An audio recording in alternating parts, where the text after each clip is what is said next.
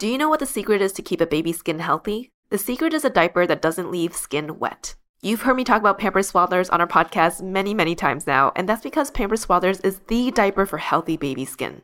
Pampers Swaddlers absorbs wetness better than the leading value brand and provides up to 100% leak-proof skin protection and up to 0% skin irritation. And if you're a fan of Pampers, you've got to check out their new Pampers Free and Gentle wipes, which clean better than Huggies Natural Care and are 5 times stronger, so they resist tearing during a diaper change. With Free and Gentle, mess meets its match. And if you're like me and you love saving and getting rewarded for something you gotta buy anyway, like diapers, don't forget to download the Pampers Club app today and earn Pampers Cash. You can redeem your Pampers Cash for exclusive Pampers coupon savings and rewards. Try Swaddlers with new Pampers Free and Gentle wipes for healthy baby skin. For trusted protection, trust Pampers, the #1 pediatrician recommended brand. This episode is brought to you by Visit Williamsburg. In Williamsburg, Virginia, there's never too much of a good thing. Whether you're a foodie, a golfer, a history buff, a shopaholic, an outdoor enthusiast, or a thrill seeker, you'll find what you came for here and more. So ask yourself, what is it you want? Discover Williamsburg and plan your trip at visitwilliamsburg.com. Welcome to ABG, Asian Boss Girl, a podcast for the modern-day Asian American woman. I'm Janet. I'm Mel. I'm Kay.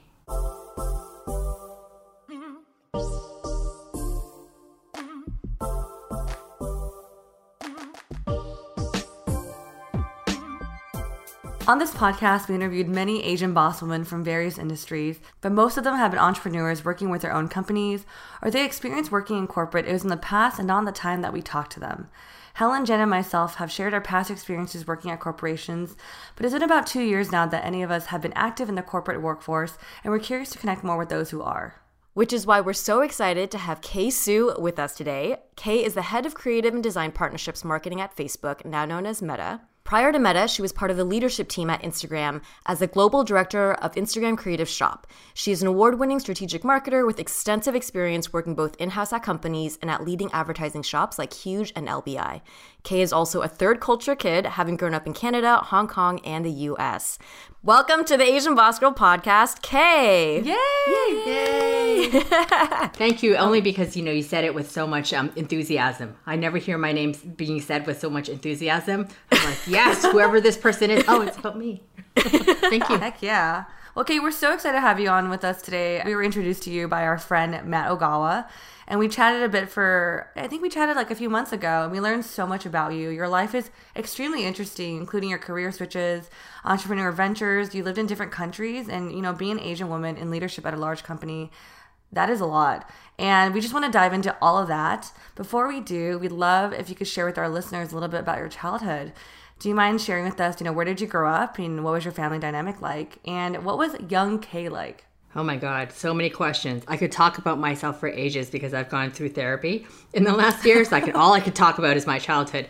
But I was born and raised in Toronto, Ontario in Canada. So Canadian, born and born. My parents moved to Toronto in the late 70s, right before I was born, from Hong Kong. So originally they're from Hong Kong. My grandparents moved shortly to Toronto thereafter. So we had a really tight family. Like, our family's very small, but I grew up in a very immigrant neighborhood. I loved it. I loved it. It's this little borough called Scarborough. And I feel like I had such a different upbringing from other people because everybody else was in the same situation as me. As in, all of their parents, even if they were white, they were Portuguese or they were Greek or they were Lebanese or Italian. There's a lot of Jamaican kids as well. And so all of us had immigrant parents, and it was such a lovely way to grow up. I went to Catholic school, but in Canada around that time, I think the government had decided that it was unconstitutional to, limit, I think, schools based on religion. And so there was a lot of different religions there as well. So growing up, I just felt like, we had Jamaican patties for lunch. For when we were raising money for the school, we also had pizza. But everybody's lunches were often very, very different as well. So there was, when I came to the United States and I, of course, when I watched a lot of TV, watched a lot of American TV growing up, I wouldn't understand why, there would be shows about people's food being made fun of, just because everybody had such different lunches at school. So that was always part of my growing up. And now that I live here, and I think I have the privilege of living here. I definitely see much more racial dynamics than I was aware of growing up. So I'm sure they were there, but I definitely wasn't aware of it. And now when I look back on my childhood, I really see it as a extremely privileged childhood to be able to be such a part of a real like mosaic. And that is like, you know, without getting so proudly Canadian, but we always say Canada's a mosaic and not a melting pot because we don't expect everybody to melt into one, but it's like little pieces of glass. Everybody has their own culture, their language, their way of doing things, their approach, and we all bring it together to make this like beautiful like country that we have, Canada. So that's part of my upbringing. The middle child of 3 daughters. We are the only children really in both sides of the family. So I definitely have middle child syndrome where now I'm adult. I'm like, it's about me now, guys. This is my time to shine. I get the chicken leg, okay? Because there's only 2 chicken legs and you always have to give it to the older one because they're older and the younger one because they're younger. I'm like, no. Now, when I go to like barbecue restaurants, I'm like, I would like 2 chicken legs. And the waiter will always say, oh my God, but that's $1.50 each. And I'll be like, I can afford it now. I'm getting 2 chicken legs and it's all just for me. So I would basically say that was my upbringing. Probably the last thing I'll say about this, which again, I feel like I probably learned more about myself by living here, is that my mom was not a tiger mom. So I also didn't quite understand that. And I don't know if, again, I was very lucky that I did have a lot of Chinese friends as well, both from mainland China, Taiwanese, and from Hong Kong as well. And nobody really had a tiger mom. So it was kind of a stereotype that I don't think I had a lot of exposure to. Having said that, coming here and hearing that stereotype, it's really funny to reflect on my own mother's style of parenting, which is, I would characterize it as very loose, very absent-minded, and I don't even know how I would say it. I would not say negligent if my mom is listening, but let's just say that, she was very, just easy on us in many ways. She never really expected us to have high grades. If we did it, great. She doesn't remember what degree I got. I still ask her, I'm like, what degree did I get? She goes, I don't know. I know it's like a bachelor in something. She just wanted us to work really hard. And she really thought, it sounds wrong, but being normal was a good thing. Trying to aspire to too much would bring too much pain. So I think when I reflect so much on how I was brought up through my parents' personal parenting style and also just growing up in Canada, it's really shaped partially the tenacity that I have, but also probably a lot of points of view that I have living now here in the United States and working in corporate America. Yeah. Thank you so much for sharing your background. I love that I love the childhood you had, because I think it sounds beautiful, because I feel like I think I also grew up in a very diverse city. The concept of my food being made fun of was something I didn't really understand until I got older and watched a lot of shows or Asian American media storytelling of I was made fun of as a kid for being Asian or my food, and I was like, no, we loved every food, in my high school too. So I had that similar, I guess, loss of innocence when I got older. I didn't know that was a thing that actually people went through. So I find it interesting that you also went through the same thing. But yeah, I also think your mom, being kind of, I would say a little bit more free-spirited, I guess. Would you describe your mom a little bit? I would say more like a space cadet. So I don't even think it was she had a point of view. She just has very bad memory. Again, if my mom ever listens to it, I'm sorry, but she knows it's true. We spend every Sunday looking for her wallet always. So she was just kind of spacey, if you would. So it wasn't even purposeful that she didn't keep, a tight fist or she didn't really ball and chain us too much. But it was really because I think she had 3 children. We came from very working class family. Things were always tight and very hard, and there was always a lot of pressure. So I don't think really minding us in a tiger mom way was really what would have worked for her. And she was like that with all 3 of us. I think she just really wanted us to have, good work ethic and values. And as long as we tried really hard, I think she was happy. But I would not say that is purposeful freedom. And in a lot of ways, too, when I reflect back even in my high school years, we never had a curfew. But she was smart. because we never had a curfew and we never abused it because everybody else had a curfew. And back then, no such thing as the internet. So your friends are your friends at your school. And if they had a curfew, you had no one to go out with because, like, who are you meeting, you know? So my mom was very smart in the way that we felt like we had a lot of freedom, but actually possibly because the way we were raised and, you know, we're rule followers, I would say, me and my sisters. I don't think we really abused it too much as well. Yeah. Dang. Your mom's, that's really smart. Yeah. Yeah, she didn't know. She didn't know about curfews. You know, I'm like, oh, yeah, this person has to be back by 8. She's like, oh, that's a thing? Like, yeah, it's a thing.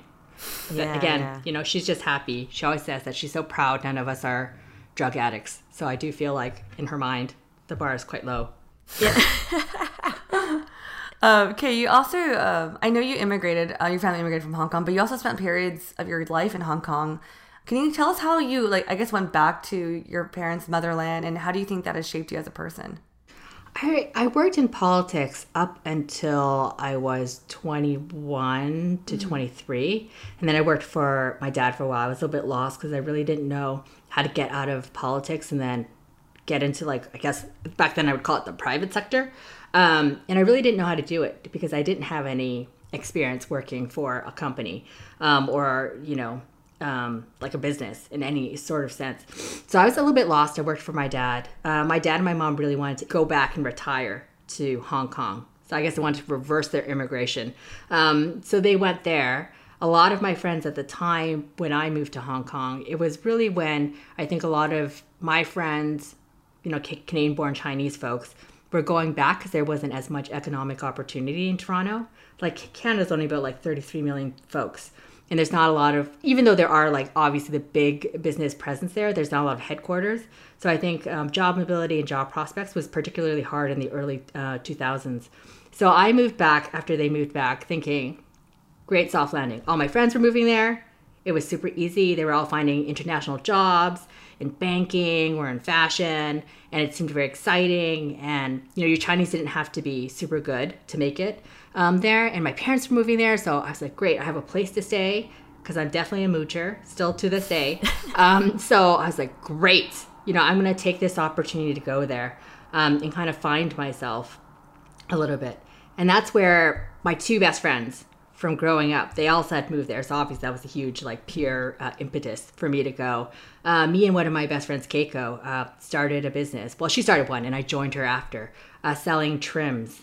So we sold all the things like YZZ, YKK zippers, like lace trims, beads, and all this good stuff. We bought them and sold them at a profit and exchanged them with really big manufacturers and retailers here in the United States. So we made a really good profit, and I did that kind of in the meantime as I was trying to figure stuff out. But I loved Hong Kong. I really feel like even though possibly a lot of my identity is baked and my values are baked in being Canadian and probably that immigrant life, I think my adulthood started in Hong Kong, where it was the first big city I lived in. I experienced so many different kinds of people. I met people from all over the world just because of what Hong Kong was at that particular time and place 20 years ago. I really feel like I discovered myself and found that I wanted to be, you know, a planner, and that's what ultimately led me to New York. But it was a very formative experience, as in it's like, when I look back in my life, I think that 4 to 5 years in Hong Kong has been probably one of the most influential in how I approach things, who I am, the kind of values I have, the person I want to be. I think all of that, like, came to life when I was living my life there. And it's one of my favorite cities in the world, and probably the only place I would live besides New York in adult life, other than like Tuscany. Like that's the only other city I think that I'd love to live in long term. Yeah. I had a quick question because I find living in a different country, such in Asia, and working in, like, let's say, I'm going to say maybe in your 20s, I just find it really interesting because it's like it's a desire I really have, because it just feels like you just learn a lot about yourself, just removing yourself from your, like for me, it's the U.S. So when you said it shaped you and, like, it put in the values that you wanted to pursue, like, was there an experience that really, like, kind of like, this moment was the moment that I'm like, this is the direction of Kay-Sue, or this is a prime, like a pivotal moment in your life within your career in Hong Kong that really shaped, or, like, I guess led you to where you are? Yeah, it was actually by chance through meeting someone. So I had a group of friends there. Again, everybody had gone back. So they were either from California, LA, a lot of ABCs that had gone back to Hong Kong. Again, that was a period where Hong Kong was really thriving economically and there's a lot of job prospects. Before really, I think the center of gravity really moved to, Shanghai shortly after. But I had met someone who was there and then had moved back to New York and came back to visit Hong Kong. And he was a planner in an agency. And I was very lost. Sure, I was helping my best friend with our business. We were thinking about doing a t-shirt shop and we were starting that prospect. But I knew that wasn't what I wanted to do long term. And I was kind of lost. I was I did politics. I worked for my dad. I went to school to learn Putonghua or Mandarin, depending on where you orient. And I was just completely lost about what to do. And so this guy who was a brand planner worked at McCann Erickson in New York. His name's Ian Chi. I should actually thank him very much. Came back to Hong Kong during the holidays and talked about his job and what he was doing for McDonald's and repositioning the brand in China. And I was like, holy shit, that's a job, right? To think about, to just do problem solving. It's a very creative discipline with a lot of rigor around it as well. And I have a BA in economics, so a lot of the rigor around understanding market, understanding business challenges, but at the same time applying it creatively, not necessarily in the output, but in the thinking of it was really interesting. So I think that was what made me decide to actually do my master's in advertising and PR after. So I did an exchange program with Cal State Fullerton where all the professors flew and they did half a semester there. So I earned my master's from Cal State Fullerton in Hong Kong. But it was really through, I remember this, a stroll in a beautiful mall, looking at very expensive things I couldn't afford. And he's talking about his job. And I was like, this is what I want to do. This is the culmination of everything I want to do. And if I want to do it, what do I have to do? I thought I was going to school. And then I thought I was moving to New York, which was the center of advertising. So that was it. But I know you talked about career. The other pivotal moment was understanding how proud I was of being Chinese. I was always very proud, growing up in Toronto. There's a lot of, Chinese Asian diaspora in Toronto, so there was no lack of pride, but I don't think I had the sharpness to my pride. I liked it, and it was cool, and I thought Hong Kong cinema and music was very cool. It was very cool in Toronto. God, I sound so old by even using the word cool, but it was a huge thing. But living in Hong Kong, I realized it really, really defined the type of pride I had in being from Hong Kong and understanding the trials and tribulations of Chinese people in Hong Kong, the history of war, understanding my dad was born in Macau, run away during wartime. Really understanding Hong Kong cuisine has been also a big source of pride for me. And so I think right there, it went from being very proud that I was, Chinese and Canadian Chinese, all the way to very, again, more sharply defined that I was very proud that my parents were from Hong Kong and I had such a special experience there. And now it's something that, now that I have a daughter, I pray she understands Cantonese, because it's kind of a dying dialect. Pray that, some of my friends who are chefs there can keep the Hong Kong cuisine alive because it's keeping our history and our very specific culture alive as well. Thank you for sharing that. Guys, May from Hong Kong Bao, she's the girl. She's nominated for every best chef ever, but May Chow is the one. Yeah. She's the one who's keeping Hong Kong cuisine alive. She's amazing amongst all of her peers. There's a lot of them, but she is one person I would like to say that she's really very, very extremely inspirational, proudly LGBTQIA from New York originally, moved there. And is again very, very dedicated to keeping Hong Kong cuisine and the culture and Cantonese cuisine alive. And when I look at her, I'm like, she's doing so much advocacy for the community there, but also for women and our food. And again, she's just someone that I'm always everybody needs to know her. Yeah. She's amazing. I can't believe she's not a David Chang here, which I'm always begging her, just come here. You'll be a star. You'll be a star here. And you'll help again, share, I think, everything that I love about our culture and share about, share a lot of the history of pain and there's a lot of pain there right now too, but share a lot of the pain and trials and tribulations of Hong Kong and the extreme oppression and colonialism that actually a lot of, people have. And when I think about my parents, I think they have a lot of intergenerational trauma, even from, I think, the being from Hong Kong. and seeing how, oppressed actually people were under colonial rule, although we like to romanticize it and say that it's always been great, because certainly there's been great things that came out of it, but it's also been, I think, very challenging for the people who actually lived there and weren't allowed to govern, weren't allowed to live in specific places, and I think they still feel very much the effects of it today. Yeah.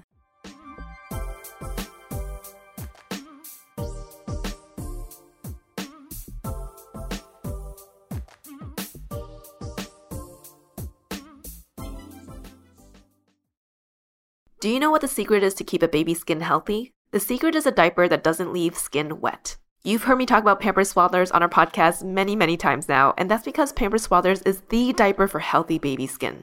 Pampers Swaddlers absorbs wetness better than the leading value brand and provides up to 100% leak-proof skin protection and up to 0% skin irritation. And if you're a fan of Pampers, you've got to check out their new Pampers Free and Gentle wipes, which clean better than Huggies Natural Care and are 5 times stronger, so they resist tearing during a diaper change. With Free and Gentle, mess meets its match. And if you're like me and you love saving and getting rewarded for something you gotta buy anyway, like diapers, don't forget to download the Pampers Club app today and earn Pampers Cash. You can redeem your Pampers Cash for exclusive Pampers coupon savings and rewards. Try Swaddlers with new Pampers Free and Gentle wipes for healthy baby skin. For trusted protection, trust Pampers, the #1 pediatrician recommended brand.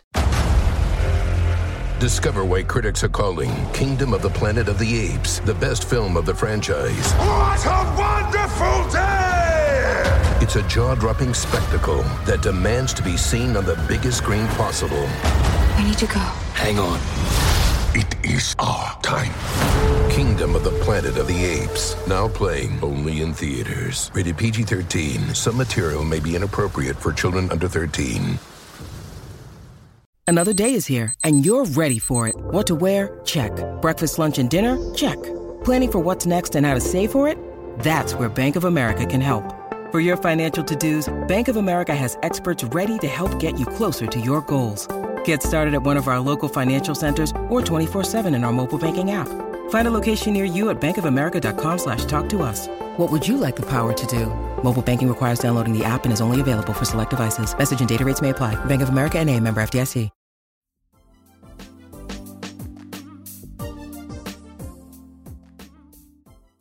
Thank you for sharing your story, Kay. One of the things that I really was drawn to you about was all of these career transitions that you made, and in line with all moving to different cities. And I also had a period in my life where I discovered planning from a friend who was actually a graphic designer, and I went to like a boot camp and went to New York and kind of tried to do all that. I ended up not really loving New York, coming from SoCal as a spoiled with the weather or whatnot, but I really relate to your story as someone who's kind of pushed themselves out of curiosity and out of like self-development, self-growth to try, and at times maybe just kind of being a little lost and feeling like you wanted to find and learn different things within your career and within different cities. It's fascinating to hear your perspective of going to Hong Kong. I never went international, but now as we kind of, Mel has shared that she's really curious about going back to Taiwan, which is where her family's from. And I can hear from your story how much that can push an individual and how much that can also ground you in really figuring out who you are and your history, learning more about your family. So I'm just like really engaged by your story. Thank you. Yeah, and particularly within the career sector, a lot of our listeners write in and ask about career transitioning. A lot of our culture kind of pushes this idea of, you become like one of 3 or 4 different professions, doctor, lawyer, whatever that might be, engineer. And the idea of going into not only creative, but then shifting around is not a lot of, we don't have a lot of examples of people who've done that. And so your story is incredible to me because you went from political science then into advertising, and then now you're in the technology space. Can you share with our listeners a little bit about your career path and when you made the changes, what brought each of them about? You kind of shared a little bit about the planning of going into advertising, but maybe after that, how did you get from them planning advertising into technology? Yeah, definitely. And I don't know if it's going to be a satisfying answer, but I can lay out every job, and then I'll explain probably how I got to each. I started out, again, working for a municipal councillor. So just like, someone that works for city government. She was an elected official.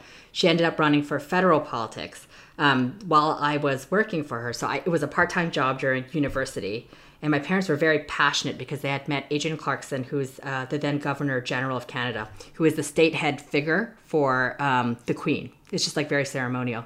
They had met her. She was an Asian woman. And she had said to them, hey, it's really important to get your daughters involved in politics because right now the political system is not necessarily representative, right? And you should definitely get your daughter into politics. My dad, surprisingly, right? Because, I would say he's more atypical Chinese, a little bit more apathetic towards local politics, if you will, really took that to heart and found me a volunteer position with a municipal councillor that became a part-time job, that became a full-time job. And when she ran for federal politics, I went with her.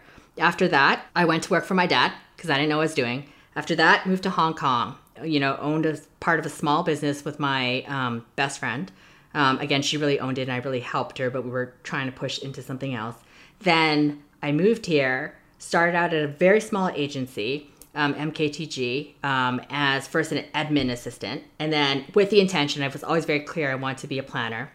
They moved me so I can get more training through a planner called Gail Brooks. I really got to holler at Gail Brooks. She taught me everything I know. And then again, I moved on to other agencies from there on in. And then from the agency world, I did freelance after a while. It was really luck that I got into Facebook. I had a friend, Christy Liu, another person I like, big shout out. I'd worked with her in my very first agency. We hired her as a contract worker because we couldn't do all the planning work. And this was when I was a planner.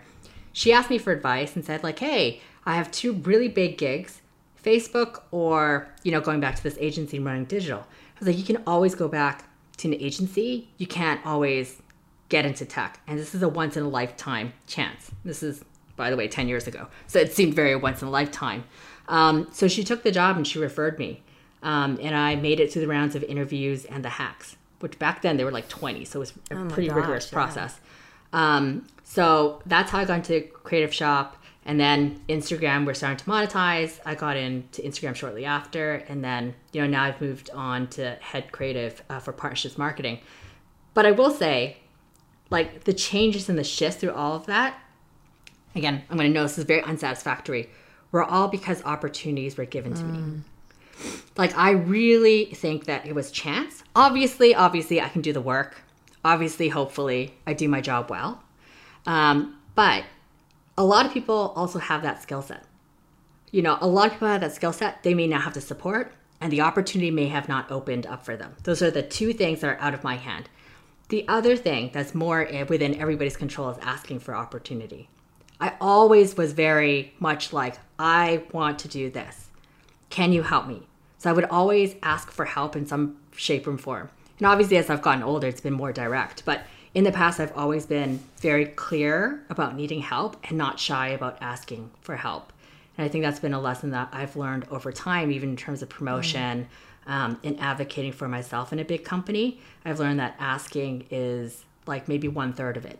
Yeah. But again, the other two variables is like, I found people who were really willing to mentor me, who saw promise in me, who helped make that opportunity for me.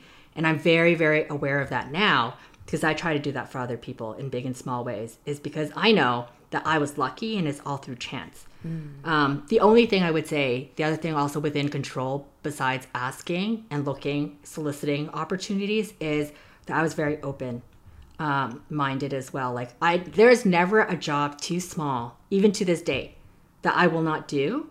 And I think it's because of that it's actually helped me meet people. It's helped me understand how things should work, in my opinion, from the biggest picture thinking to all the way tactical. And I think that attitude is something that you can control, as in like, I never, I had a master's degree when I agreed to be an admin assistant. Yeah. I was not too big for that job. But now, guess what? I know how to balance expense sheet. Right. You learn at all. something. Even to this day, someone had like recently said to me like, oh, it's very interesting, your job. Like sometimes you'll be soliciting like email addresses, for a spreadsheet to invite people to a big event. And sometimes you'll be like, doing a big talk on a stage. I'm like, yeah, man, you cannot be too good for any job. Like, that is not a good attitude. You won't meet people. You won't learn things that you should know to be better. And it's all about like not thinking nothing is too good for me to do. And I think that's been very helpful in meeting people and having people take chances on me as well. So long story short, there was no purposeful move. I was very lucky. I think some people probably have to do more purposeful moves. Like if you clearly want to be a car engineer, you obviously have to go to school and plan for it, right? Like there's certain things you have to. But I think in a lot of cases, because my stuff is mostly soft skills or soft science, baked in soft science, I think I cannot understate the fact that people helped me and that I had a lot of luck and opportunity. Thank you for sharing that. I'm like nodding my head off because as someone who also kind of, career transition in planning, and then I did UX later where, the skill set is, or a lot of people that go into those fields have a very diverse background. And I think I came from like a corporate setting, and that dynamic that you talk about of being open-minded, eating your ego and just taking any job and being no task is too small for you. But then also on the other hand, no task is too big for you, and to have the confidence to kind of go for that. As a woman and as an Asian individual, I think oftentimes I struggled with balancing both of those. So thank you for articulating that so well and exemplifying that in the work that you've done. Now that you're at Meta, do you think that this is a place where you're going to be for a long time? So we see in your past, you went from poli-sci to advertising to creative and tech. Is this kind of where you think that you'll land long term, or are you kind of like maybe something different could come up? I think based on even just our last conversation, I'm probably open for anything and everything. And I think there's a lot of opportunity, obviously, at Meta, and they're doing really interesting things. So I definitely see that. When I think about my longer term path, I always will love creative and storytelling and the output of it. But what I really love, what I understand about being in tech is the way we tell stories is also very important to me. Because I think like for some people, telling the story is enough. But for me, it's like using technology and using products to create experiences. I know this sounds like bullshit, but it's really true. I'm really very passionate about it. And that's why I think the creative strategy discipline is one that's growing very quickly. I think I would even say 10 years ago, people didn't know what creative strategy was. But I do find like this very niche skill set and discipline is something that I think I want to go back to at some point in time, where it is really thinking, how can you shape and transform any sort of message or story through really the medium? It's Marshall McLuhan, but it is like the medium. I don't think the medium is the message. I think the medium is very much part of the message, though. I think it goes hand in hand. I think we still in advertising, we're a little bit behind, where we do think it's just the content that matters and not the distribution. But I do think the format and the context of which things are developed, that's where the interesting thing, will come. Like I do think in the metaverse, when it is built, the intersection of gaming and entertainment and fashion and life is all one. Like even the way I'm talking about it is like so Karen and so like boomer. Everybody would crack up because nobody thinks about it that way. Nobody thinks about it. No one who's actually like in any of these worlds think about it as I'm playing a game and now I'm going to buy a shirt. Like I'm going to get a physical shirt from this thing. It's just something bigger in a life that's so much more interesting. So I'm very interested in again, how directors tell stories in that space, or I'm interested in how, brands want to sell things in those space. Like I'm a little bit more interested in that. But again, it's very specific. It has to be with like the fusion of technology. And so that's a space that, I'm hoping to think a little bit more about, and hopefully I'm going to drive myself in that direction. Having said that, anybody from Meta, I'm not quitting. So you're stuck with me.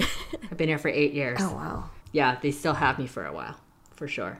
I find whatever you just said about like the creative strategy so interesting, because I think, we do AVG, obviously we work in a podcast medium, but I think now we're trying to tackle different ways of telling our story, and everything has a different platform. And for me, like I used to work corporate social media and had to learn about storytelling through Instagram, Facebook, whatnot. But I just find it really interesting to figure out like because I do believe that the different platforms, there are different ways to tell stories, and you have to utilize the platforms in the right way to tell your story efficiently and just getting your message across. So I would love to pick your brain when you get to that point of like, what is the intersection like for, fashion technology and gaming within storytelling?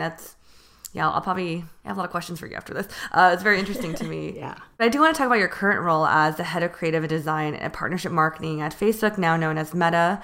You've been there for, you just said 8 years, reporting to the chief business officer. Obviously, we don't work in Meta. I just want to know what that means. Like, what is that? How would you describe your job and what's a day in the life of this role like? Yeah, I definitely do not report to the chief business officer. I report probably a couple steps down, but I do know her. Hi, Marnie. But I do know her. I used to work with her very closely on Instagram when she was the COO then.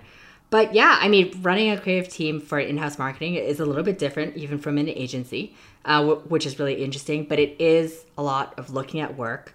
It is a lot about managing managers, because I have managers on my team. It is about making sure whether or not we are responding to the business challenge at hand.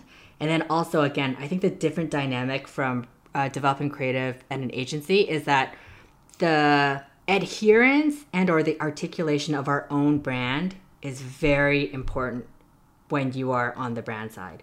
I could not overstate or understate that anymore. But, again, when you work in an agency, you kind of have a little bit more leeway to play. Whereas when you work in-house and you're developing a creative, be that, digital advertising, and that can be any format from long form, short form video, all the way to banner advertising, to all the ways like experiential. We really have to always make sure the brand is at the heart and center of what we're trying to do. And I think that's very different. Having said that, it is like being a creative director. It is reviewing a lot of work. It is dealing with, management issues, building the culture, a culture of safety and trust, pushing everybody to experiment, again, because we do work at Meta and we have access to all these amazing products. It's like, how can we push ourselves to use our products in really interesting ways so that when we're telling our stories, we're actually using, the superpowers that we have here to tell those stories so we can get other people to actually be inspired and use them the same way. So I would say the long and the short, it's that. And honestly, it's a lot of email and a lot of meetings as well in COVID world. So that's also part of the challenge. And a lot of it is also like aligning with a lot of my marketing peers and stakeholders, like the folks that actually own the business lines or the audiences, and making sure, again, the work is actually strategically aligned to the business challenges that they have. So some of it's higher order and some of it's lower order, but it definitely is more of a mix. It's not always just purely creative, but a lot of it is around marketing and strategy as well. And again, how do we map back the output and make sure it's delivering on what we're trying to do? Got it. Thanks for explaining. Just so I clarify, because partnerships marketing, I feel like it's pretty, I feel like Meta is pretty big. So do you mind walking through like a typical like project, just so I have a better idea what it means? Yeah, the word partnerships in general. So partnerships would be like analogous to sales. It's like a big team, and their job is like to have to develop strategic partnerships with folks that use all of our platforms and services. And this is across all the Meta products. So that's Instagram, Oculus, WhatsApp, etc., so on and so forth. So partnerships is a very confusing term, and we're actually deprecating and figuring out what this means. The partnerships was a really big group of folks. All of them have different audiences. Like there's gamers in there's gaming developers, there's platform developers, there's faith and education leaders, there's creators. Like it's a lot of folks that are not advertisers, big and small, and they're also not consumers, just like normal people using our platform for, personal reasons. They're actually folks that use our platform for, I'll use the word commercial. It's the loosest way to describe it. But, if you're, again, a faith leader, like a religious leader, you might want to use like Facebook groups, right? Especially in COVID to connect with your congregation. So you're not exactly a normal user, and you're not exactly, an advertiser, but like, how can we build products so that we're really helping advance your cause? At the same time, how do we teach you how to use things that we're building for you? So it's a hodgepodge of many of the audience, because we serve so many different segments of the world. And so my team actually supports a lot of those audiences. Not all of them, because there's a ton. But again, we are kind of just like figuring out what's the right name to articulate this as our business gets more complex. We have more products. It's like probably not the most, at least externally, it's probably not clear enough. But I would say that it's kind of in between. It's kind of, and we are the marketing for all those kind of audiences in between. And so the creative is particularly for audiences. So I work a ton on, lately I've been working a ton on gaming, streamers on our Facebook gaming platform, and creators as well, which is on like aspiring creators, and a huge segmentation under that as well. Oh, wow. Thanks for explaining. Definitely painted a clear picture for me. Oh yeah, no, it's complicated to it's complicated to everybody, including myself. Dang. And I feel like when you're describing your job, I one thing we hear a lot from whether entrepreneurs or people working in corporate, one of the hardest things that you're doing is managing teams and managing people. And, obviously being in the pandemic for 2 years was not easy for everyone. But, as someone in leadership now, and how has the pandemic affected the way that you and your team has worked? It's actually very challenging. I started actually this job a year ago. So it's, again, really interesting to onboard. I think I've had the pleasure of like working at Facebook/Meta for a long time as a company. So it's probably more challenging for someone totally coming in to Meta, because you have to learn the Facebook culture and ways. So I definitely have an advantage there. Most of my team is in the West Coast or in Asia. And then definitely a lot of peers and colleagues and cross-functional partners are all over the world as well. So in one way, I was primed for it because my last job was also global. So I spent a lot of time on video conference, but now it's definitely accelerated quite a bit. I feel like the challenges are around everything that people talk about. Burnout. There's a lot of pressure on folks, extreme amounts of pressure, because you have work pressure. People just do feel like the desire to kind of be more on it. There's not as much respect for work-life balance from everybody. It's just not us. It's just because of the way that we're working, and people have pressure of like parenting, taking care of, elderly parents. There's a lot of social and cultural pressure. Like a lot of folks, especially, I have very, very diverse team, which I'm very proud of, but everybody has, very unique challenges. We went through George Floyd together. There's a lot of, API hate, people getting COVID and getting sick. Like there's just a lot of outside pressure that is pushing in. And then there's work pressure as well. So there has been, I think, a lot of pressure and burnout. And then for the creative process, that's like one of the biggest enemies besides like the fear of failure, right? Like those two things are the worst. So it's been really, really challenging. And yet there's only so much you can do to mitigate all of these things, because they are really outside of our control. So as a manager, it's been definitely very, very tough. I've tried, I think, to make the space for at least my team to speak openly and honestly about challenges if they feel comfortable. We've tried to make more time when possible. And even though this is a little bit at the expense of building culture, I have even tried to minimize meetings and work for the team. I don't want to force a weekly for an hour just to spend the time together. If I can give you 15 minutes back after we covered the essential housekeeping stuff, I would rather you take that to chill. Because for the creative mind, you need that space, you need that time to process. And I would rather you take that 15 minutes that we still have blocked off, that nobody can, book over, to just rest your mind. Rest your mind for a second. You can get back to your email later, but again, our work suffers, I think, in these conditions, and not physically being together also, I think, makes the work suffer a little bit as well. So I don't think there's an easy answer. It's just been I think it's challenging, just as it is for everybody else. And I would say probably the last thing is a lot of people also have a lot of guilt because, again, we're in first world. It's kind of a first world problem. We all get to work at home. We're not, losing our jobs. So I think there's a tremendous amount of guilt and gratitude that also is a lot of pressure for folks, at least on my team, because they're such talented, smart, kind, socially and civically responsible people. And I think all of that's just very tough for folks. Yeah. I appreciate how you're approaching the situation with your team. I mean, I think at the end of the day, I understand the guilt because I feel it too myself, but I also feel like at the end of the day, we're all human. We all have our own emotions and needs that we need to take care of. I worked in creative all my life too, but I think there's a level of understanding that I appreciate coming from you that in order for you to be creative, you have to have a level of rest and inspiration, or room for inspiration. And it's really hard with burnout. It's another layer I think a lot of for example, designers or people who are working in this department really have to face, that I think a lot of people don't understand who don't work in creative, that it is something that a lot of people go through. So I think having someone like you that understands that creative mindset and what they need to heal is actually very needed. So thank you for walking through what you've been doing with your team.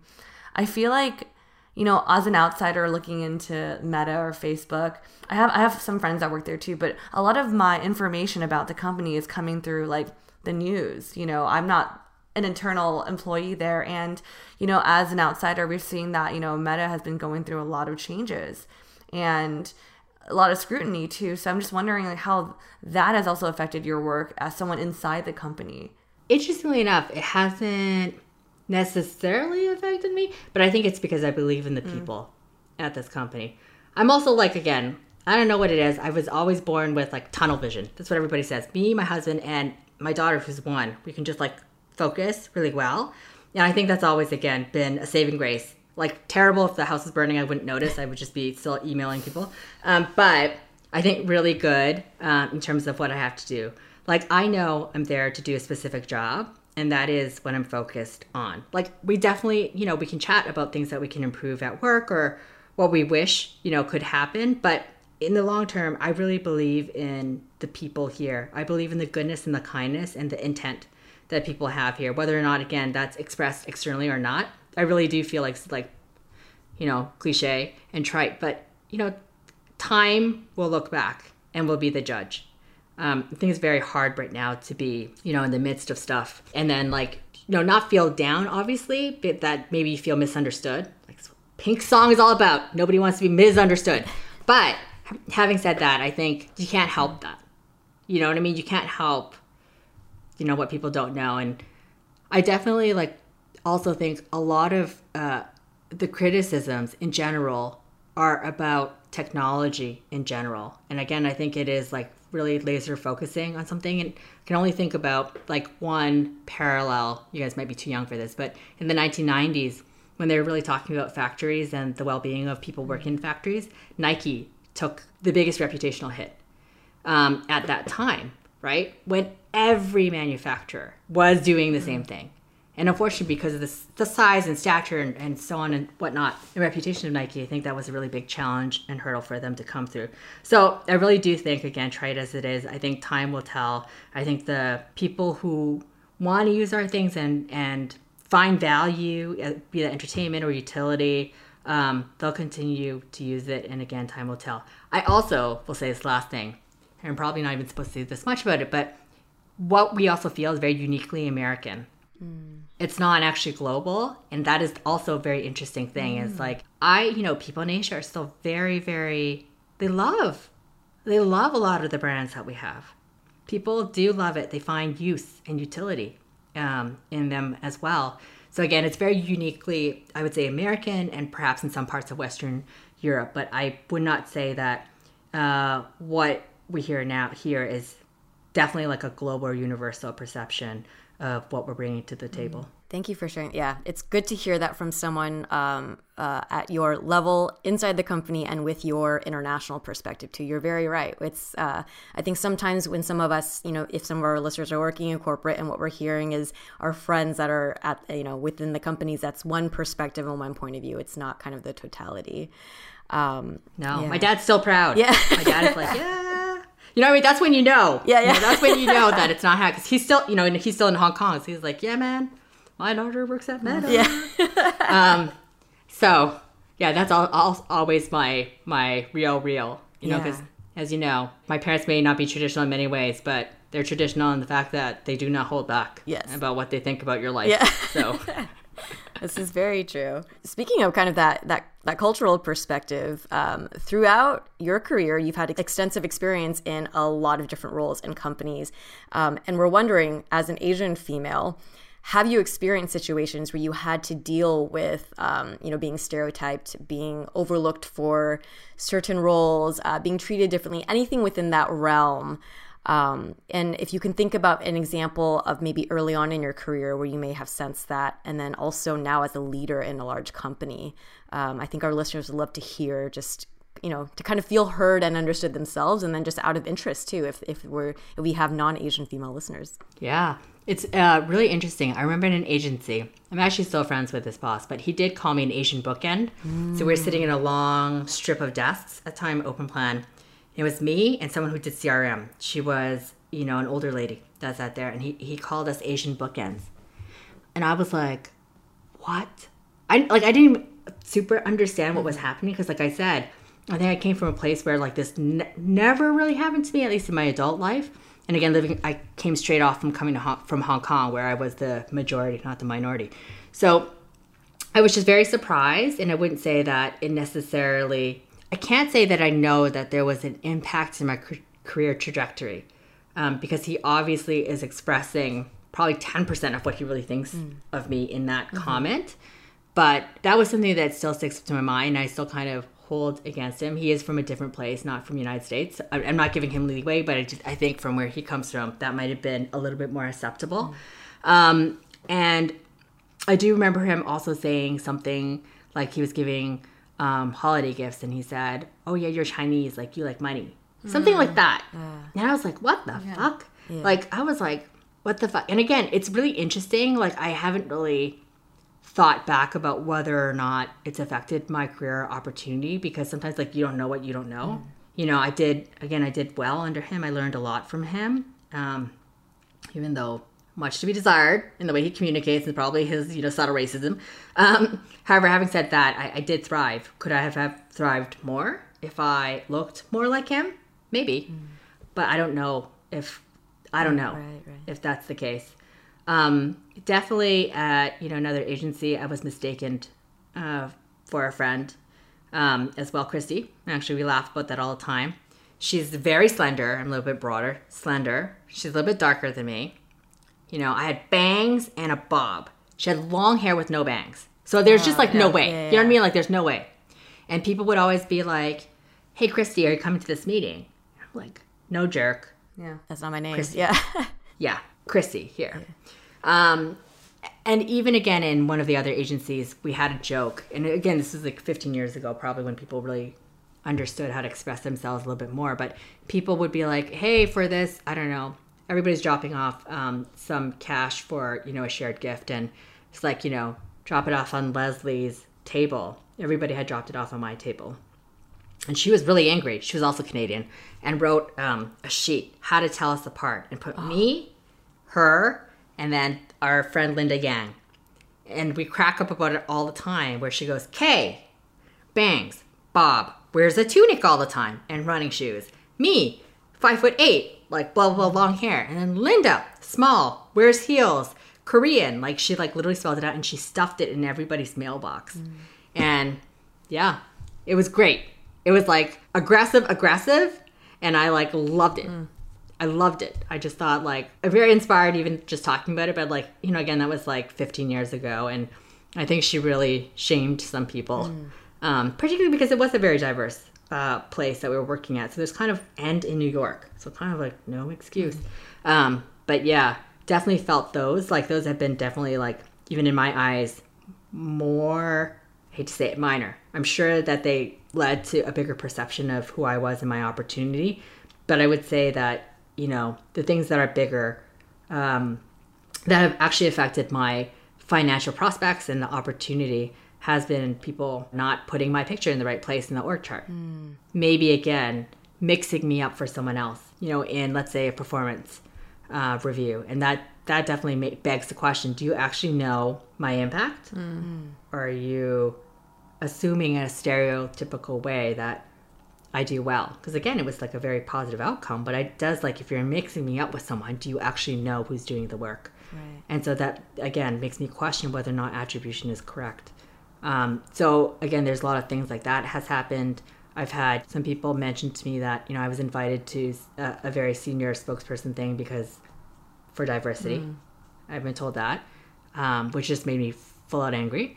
And then I've definitely also been characterized as like quiet and keep my head down and do my work, which I find shocking. Because I was like, all right, well, I've known you for like 6 years, and I would, many things, hardworking, yes, stereotypical, yes, pretty good math, yes. But quiet, I kind of feel like it's almost insulting because I'm so off, from that it's like you really do not see me at all. You do not see me. My interaction with you does not make an impact in you. Nothing. And again, this is coming, from a fairly senior person. So it does, again, I can't say pointedly that it's limited my, prospects, but it does make me question, like, if I would be a different place if I wasn't, if I had, encountered some of this as well. Yeah. I mean, I like your story that you shared about your coworker who kind of, in a very aggressive way, put messages in people's mailboxes, because to your point, it's oftentimes if you don't say something is wrong or that you're offended, people may not understand and may not know, right? And sometimes it's like, maybe not, we don't necessarily fault that person because maybe it's what they were around or whatnot, but I think that's a good lesson for our listeners to take away, is to speak up and to make it known that it's not okay. But some of those other stories that you shared, especially later in your career, to be mixed up with people, and even if the stereotypes are positive, that does affect your psyche, and like, am I being seen? Am I being understood? In that perspective, do you have any kind of tips for our listeners who are Asian and female and in the workforce? I guess, like, what words would you want to share with them on how to maybe cope with that? I mean, I'm definitely the wrong person, because I'm definitely, like, direct. I've always gotten probably comments on being too direct, is like positive and negative. I have called it out in a lot of cases. And I want to say, like, it's not everyone, right? Because I had an amazing boss who I will call out, Tom Brown. Amazing person who is incredibly empathetic and understanding of the unique challenges particularly Asian women face. Definitely, women of color, but definitely he was very open to learning. So anything that I'd come to him with, like, hey, I'm going to ask you for a promotion and you're not going to like it because research shows. I actually got this from Cheryl's number. Research shows that every time an Asian woman asks for something, they're actually penalized a little bit more than anybody else. So I actually just lay out the research in a really factual way. I even send links of the research. I'm like, hey, here's some research here from Harvard Business Review. And I just spell out what the bias is so that they can be aware of it. But to your point, I think this is such an important point. I think assuming good intent is really critical, because I don't think you can change someone's mind by just, like, screaming, you're racist. You know what I mean? Like, that just, like, doesn't work that way, because sometimes the intent is not there. It is ignorance, and I mean that in the large eyes, and, like, they hadn't had exposure, didn't even know that they've absorbed or been socialized with a sort of bias that they weren't aware of. So I think it is important to correct it. But I do think you got to be directed, and, like, there's no room for interpretation. You just got to be like, hey, like, that bothered me, or hey, Asian women typically get stereotyped like that. And you just got to say it. The only thing I will say, it's very challenging if the dynamic isn't correct. Like, as if it's someone who's way superior to you, of course, that's where the challenge is going to come. If it's someone, like, again, a little bit more green, it's easier to say it to them. So I say all of this with the acknowledgement that context really matters. But I do think, as much as possible, we should say it. And we should push other people to say it. Like, the last story I'm going to share, and this long-winded response, is recently we're working with a service provider. I'm not going to say what kind, but we were just slightly catching up on my child before we're getting to the meat of our meeting. And, it's with my husband. We're doing some planning on some stuff. And she said, oh, yeah, you're going to be like the total opposite of the stereotype. You're not going to push your girl to be good at math and to be hardworking. She said a bunch of shit. And my husband was like, what the fuck? And he's a white man, right? So he's like, what the fuck? He's like, this is someone we pay to help us do specific things. And she's literally just yelling out a stereotype. It was not like ill intention. I think she's trying to rewind it back after. But he was sufficiently disturbed by it that he did address it directly. So he wrote her an email outside of me and then told me after. He said, I felt really bothered by it.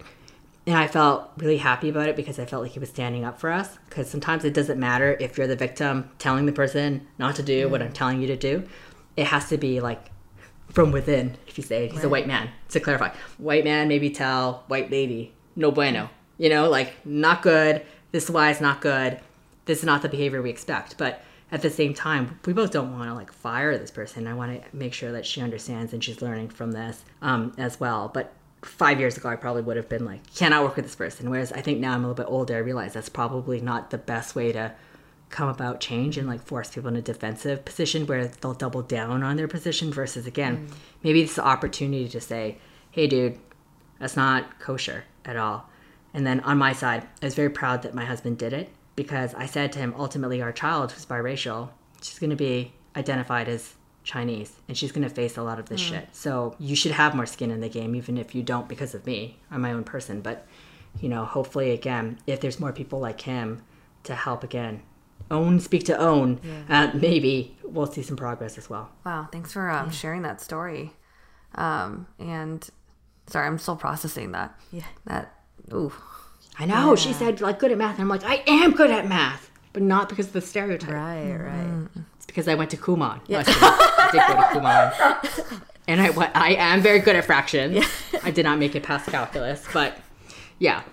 But it was very annoying. I'm like, yeah, it's annoying to even like have that perception that I would or would not be a tiger mom. Yeah. Like, too personal. I like your ending kind of like messages, you know, like have empathy and try to see from their perspective, but also be firm and to be direct. So I think that's a really good takeaway for how to handle these types of situations. Yeah. Because sometimes, again, you know, like people also absorb shit differently. Like if you kind of beat around the bush, like, hey, you know, that thing you said, like, you know, might have not been my wife might have been hurt. It's like, she's gonna be like, what the fuck are you talking about? You know, like you just gotta be like, hey, what you said when you referred to my daughter and my wife's parenting style was very inappropriate and really played back to stereotypes about Asians. It was not like appropriate for someone who, you know, we're hiring.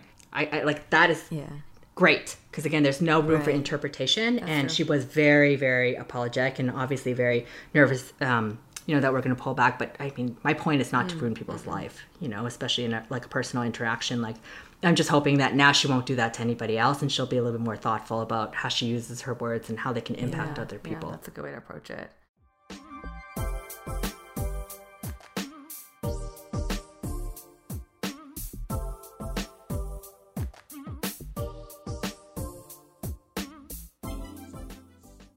When you need mealtime inspiration, it's worth shopping Kroger, where you'll find over 30,000 mouth-watering choices that excite your inner foodie. And no matter what tasty choice you make, you'll enjoy our everyday low prices, plus extra ways to save, like digital coupons worth over $600 each week. You can also save up to $1 off per gallon at the pump with fuel points. More savings and more inspiring flavors make shopping Kroger worth it every time. Kroger, fresh for everyone. Fuel restrictions apply.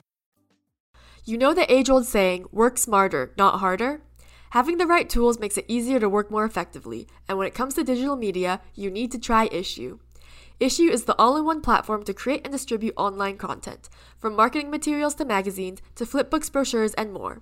From one PDF, Issuu will transform your hard work into easy-to-share assets optimized for every platform. No more manually reformatting everything, saving you tons of time. Issuu also works seamlessly with tools you already use, like Canva, Dropbox, and InDesign. It helps creators, marketers, designers, and anyone who wants to make content that stands out. And you can start using Issuu for free. They also offer premium features that give a more customized experience. Get started with Issuu today for free, or if you sign up for a premium account, you will get 50% off when you go to issuu.com/podcast and use promo code ABG. That's ISSUU.com/podcast and use promo code ABG at checkout for your free account or 50% off your premium account. That's issuu.com/podcast with promo code ABG.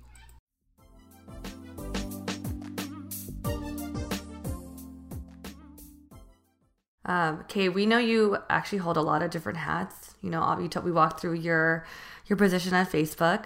We also heard your daughter's voice earlier. I thought it was really cute. But you're a mom, and, you know, one of our co-hosts, she's not here, Helen, she's a new mom. She's about to enter the world of balancing work, family, and life, and herself. And we do have a lot of listeners that, you know, also are parents themselves. Do you mind sharing with us about your kids and how you balance work with your motherhood? To be honest with you, again, probably not a satisfactory answer whatsoever, but I'm very privileged to have the world's best childcare, like, nanny in the world, Ivy. We're lucky we found her, and I think that is, again, like, a little bit of the privilege that, you know, we could afford to find care. We really chose a nanny because of we had her during COVID. It's been very difficult to, like, figure out, like, how can I get consistent childcare without nurseries opening and closing. So, sorry, I felt like I always feel like a pang of, like, classism when I say that I have a nanny.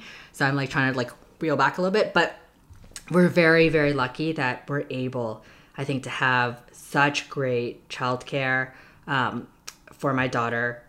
We're lucky. This is the upside of COVID in my personal circumstance, where had I been working like a normal person, I would have been in the office and I wouldn't have seen her. as much. And my husband's also a freelancer. So I think we've really just been able to manage possibly a little bit more than other parents. And we're also lucky that she's young, because I think had she been in school and we had to deal with Zoom and her classes would have been a nightmare. But, you know, she was 0 to 1. She just turned 1 a couple months ago. So again, I wish I said it's definitely a challenge, but I wouldn't say that I've had as many challenges transitioning, because I have all the right support in place. You know, even in the times where, let's say Ivy has to go on vacation, his parents come in and fly in to take care of her. So like, I am the luckiest person in the world in terms of career opportunities, having my personal and professional network support me in all of my big life things. And so, yeah, I think that, and I will say, I also probably learned from my mom. I am not a tiger mom. That's partially because I'm tired. I don't have time, you know, and oh my God, to discipline this child is like so much.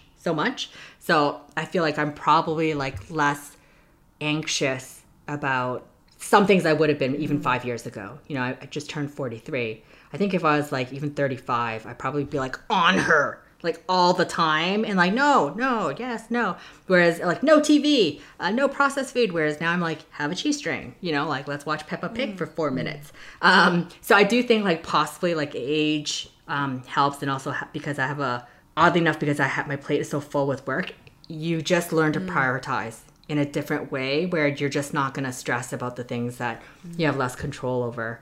And so I would just say I'm just very, very lucky. This is not by any trick. I think it's part personality, as in like personality, life stage, as an age.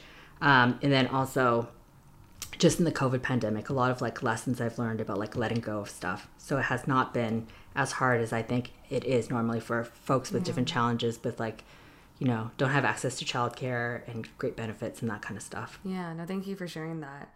What tips do you have for our listeners who are balancing motherhood and work? Honestly, the best tip I've ever had is, so I had my child through surrogacy. So when we picked her up in Houston, in the pandemic, by the way, when we picked her up, we were both nervous.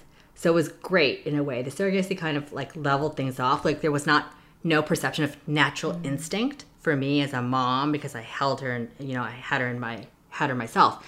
So when we got to the airport, I made my husband change her diaper in public. Really, it was because I didn't know how to change her diaper and I was freaking out because we left like 7 days after, but I made him do it. And I didn't realize that one gesture of making him do it has leveled a lot of things out. As of now, because what happens, you get into this thing where if the mom always does it, then the dad, again, if you're in a cisgender, you know, heterosexual relationship, will say, but you've always done it, so you can do it. Right? Or the changing room is only in the women's place, you do it. That has changed the game for us from the very beginning. He changes a diaper when we go out, and I would say he takes like 65% of the childcare, like the actual execution of childcare, like waking up, making her breakfast, making sure, again, he's covering when I have late night calls and work. But it is like, again, if you're in this particular relationship, is having really serious conversations even before about what's possible and what's not possible in terms of like what you can give and what are both of your strengths and what do you put towards raising this kid. Mine is definitely operational. His is definitely executional. So we always crack up. I'm always like, I'm the brains. He's the, what do you call it? Brains, brawn. And now we joke, my child is the beauty. She probably may, because we think she's very cute, because, you know, or whatever. But we're always like, I manage all the stuff that requires logistics. He actually does the thing. So like I will make the grocery list. He will actually buy it, and then she gets to eat it. So we've kind of like brought all of our skill sets to the table. But I think that's the biggest tip, is making sure that you have, if you are in the same circumstance, making sure that your partner does shit. And do not accept less. And I mean it, because that affects your kids. Like my daughter will grow up seeing her dad cooking clean. Sorry, Tony. He's a great husband. Cooking clean, but she will never ever think that that's what moms do, you know? And she will see that her mom, you know, works, and that there's no such thing as these traditional roles, and we don't get stuck in this. So I think that, again, it mainly came out of fear, but it's been that one moment I think could have gone two ways. Like I could have ended up like just taking on so much more of the childcare, but obviously he's a good person too, and he's very progressive. So I think that helps. But even so, I think we always have to level set in terms of expectations of who's taking on what, and I just don't accept any less than half equal, if not him taking more. But yes, equal or you more, but no possibility of going more my way. Yeah. I liked that was really cute, the breakdown of brains, brawn, and beauty. But one of the biggest things I took from your story was, just to communicate. I think that is, that maybe sometimes if it's not talked about beforehand, our natural default is to fall into maybe the stereotypical roles, or there might be a misunderstanding of who's doing what. So I think regardless of whether it's motherhood in a family or working at a company with friends or whatnot, that's a great lesson to take away. To close us out, what is one piece of advice, Kay, that you've been given, whether that's in career, friendships, life, or anything, that you always go back to? Oh my God. There's two. One from my mom and one from my hygienist, Elena. She's dental. I'm going to do it. I've gotten her for 15 years because she gives great advice. One is from my mom, which is the most profound one, is burn it down. She always says, burn the bridge. And I like, it's so counterintuitive. Everybody's like, keep the bridge, like, don't burn the bridge, like, you leave a job, don't burn it down. My mom was like, burn the bridge. Whenever I've asked her for critical things where I'm like, I want to make another decision, but it would really ruin this relationship and this favor, she always said, who cares? Burn it, because then you have no choice but to move forward. And that to me is so profound. In jobs, in boyfriends, in relationships, in life, yes, don't look back, because you got to force yourself to look forward. And that to me, coming from my mom, who majority of her, professional life was a housewife, has been so profound, helpful, and simple, that it has, in hard times when I come to like decisions where I'm like, oh shit, I don't, I want to hang on a little bit. I've learned a really, I think, deep lesson about not hanging on. And then the other thing that my dental hygienist said, I just went to her yesterday, so it's really fresh in my mind, because I told her, like, remember 15 years ago you told me this, is sometimes you got to get rid of stuff in your room before you can let anything else in. And that is also true. Like, a lot of times we're told, like, conventional wisdom, keep the job until you find another job, or, don't take too many risks. And she said sometimes you actually have to get rid of that thing to find something else. And she had said that I had quit a job without having another job, and something else came up right after. And it was like the best thing. And that led me actually to Facebook. So those two things have been, again, very simple, very profound, but have had huge lasting impact in the way I approach things and approach hard decisions. Thank you for sharing that. I love that. Your mom and your dental hygienist. I know. Elena, she's amazing. She's the most amazing woman ever, redheaded, lady, has a very cute Russian accent. She teaches me so much about life. Like, she'll be like cleaning my teeth and giving me like nuggets of wisdom about how to do life. I'm like, this is why. Like, I'm obsessed with her. But the through line of both of those messages is, to move forward. Or that sometimes playing it safe is not going to help, right? And to have confidence and push forward. So I really like that piece of advice. Yeah. And I think that hearing that in this particular time of the world and just everything that's been happening with people, I think having that firm and a hopeful, optimistic attitude to be able to do that is a great message to leave us with. So thank you so much, Kay, for being here with us today. We loved hearing about your work, your life, your child and your husband that we saw come in and help us with some of the tech setup. Where can our listeners find you or follow you if you'd like to be contacted or... Okay, I definitely don't want to be contacted because everybody asks me if they can be verified. No, I was kidding. Maybe I should. But you can follow me on Instagram at Kay Supreme, KayHSupreme. And that's where you can find me. But I can't verify you guys. No way. No way. So yes, go ahead and check Kay out, and if you have maybe any questions or whatnot, but don't hit her up for verification because she can't help you with that. If you don't already, please follow us on Spotify, subscribe to us on Apple Podcasts, leave us a rating and review, and share this episode with your friends. You can also support us through monthly donations at anchor.fm/AsianBossGirl/support or get some merch at asianbossgirl.myshopify.com. If you resonated with today's episode, let us know in the comments of our IG post. And if you'd like to put faces to our names, you can find us on YouTube, where we share vlogs, an audience Q&A segment called Dear ABG, and much more. Our handle on both platforms is @AsianBossGirl. If you'd like to send a shout out to a friend, check out our link tree in our link in bio and click on shoutouts. And last but not least, thank you to our super talented editor, Michelle, for working all her magic on our episodes, including this one. Thanks again, Kay, and we will catch you all on the next episode. Bye.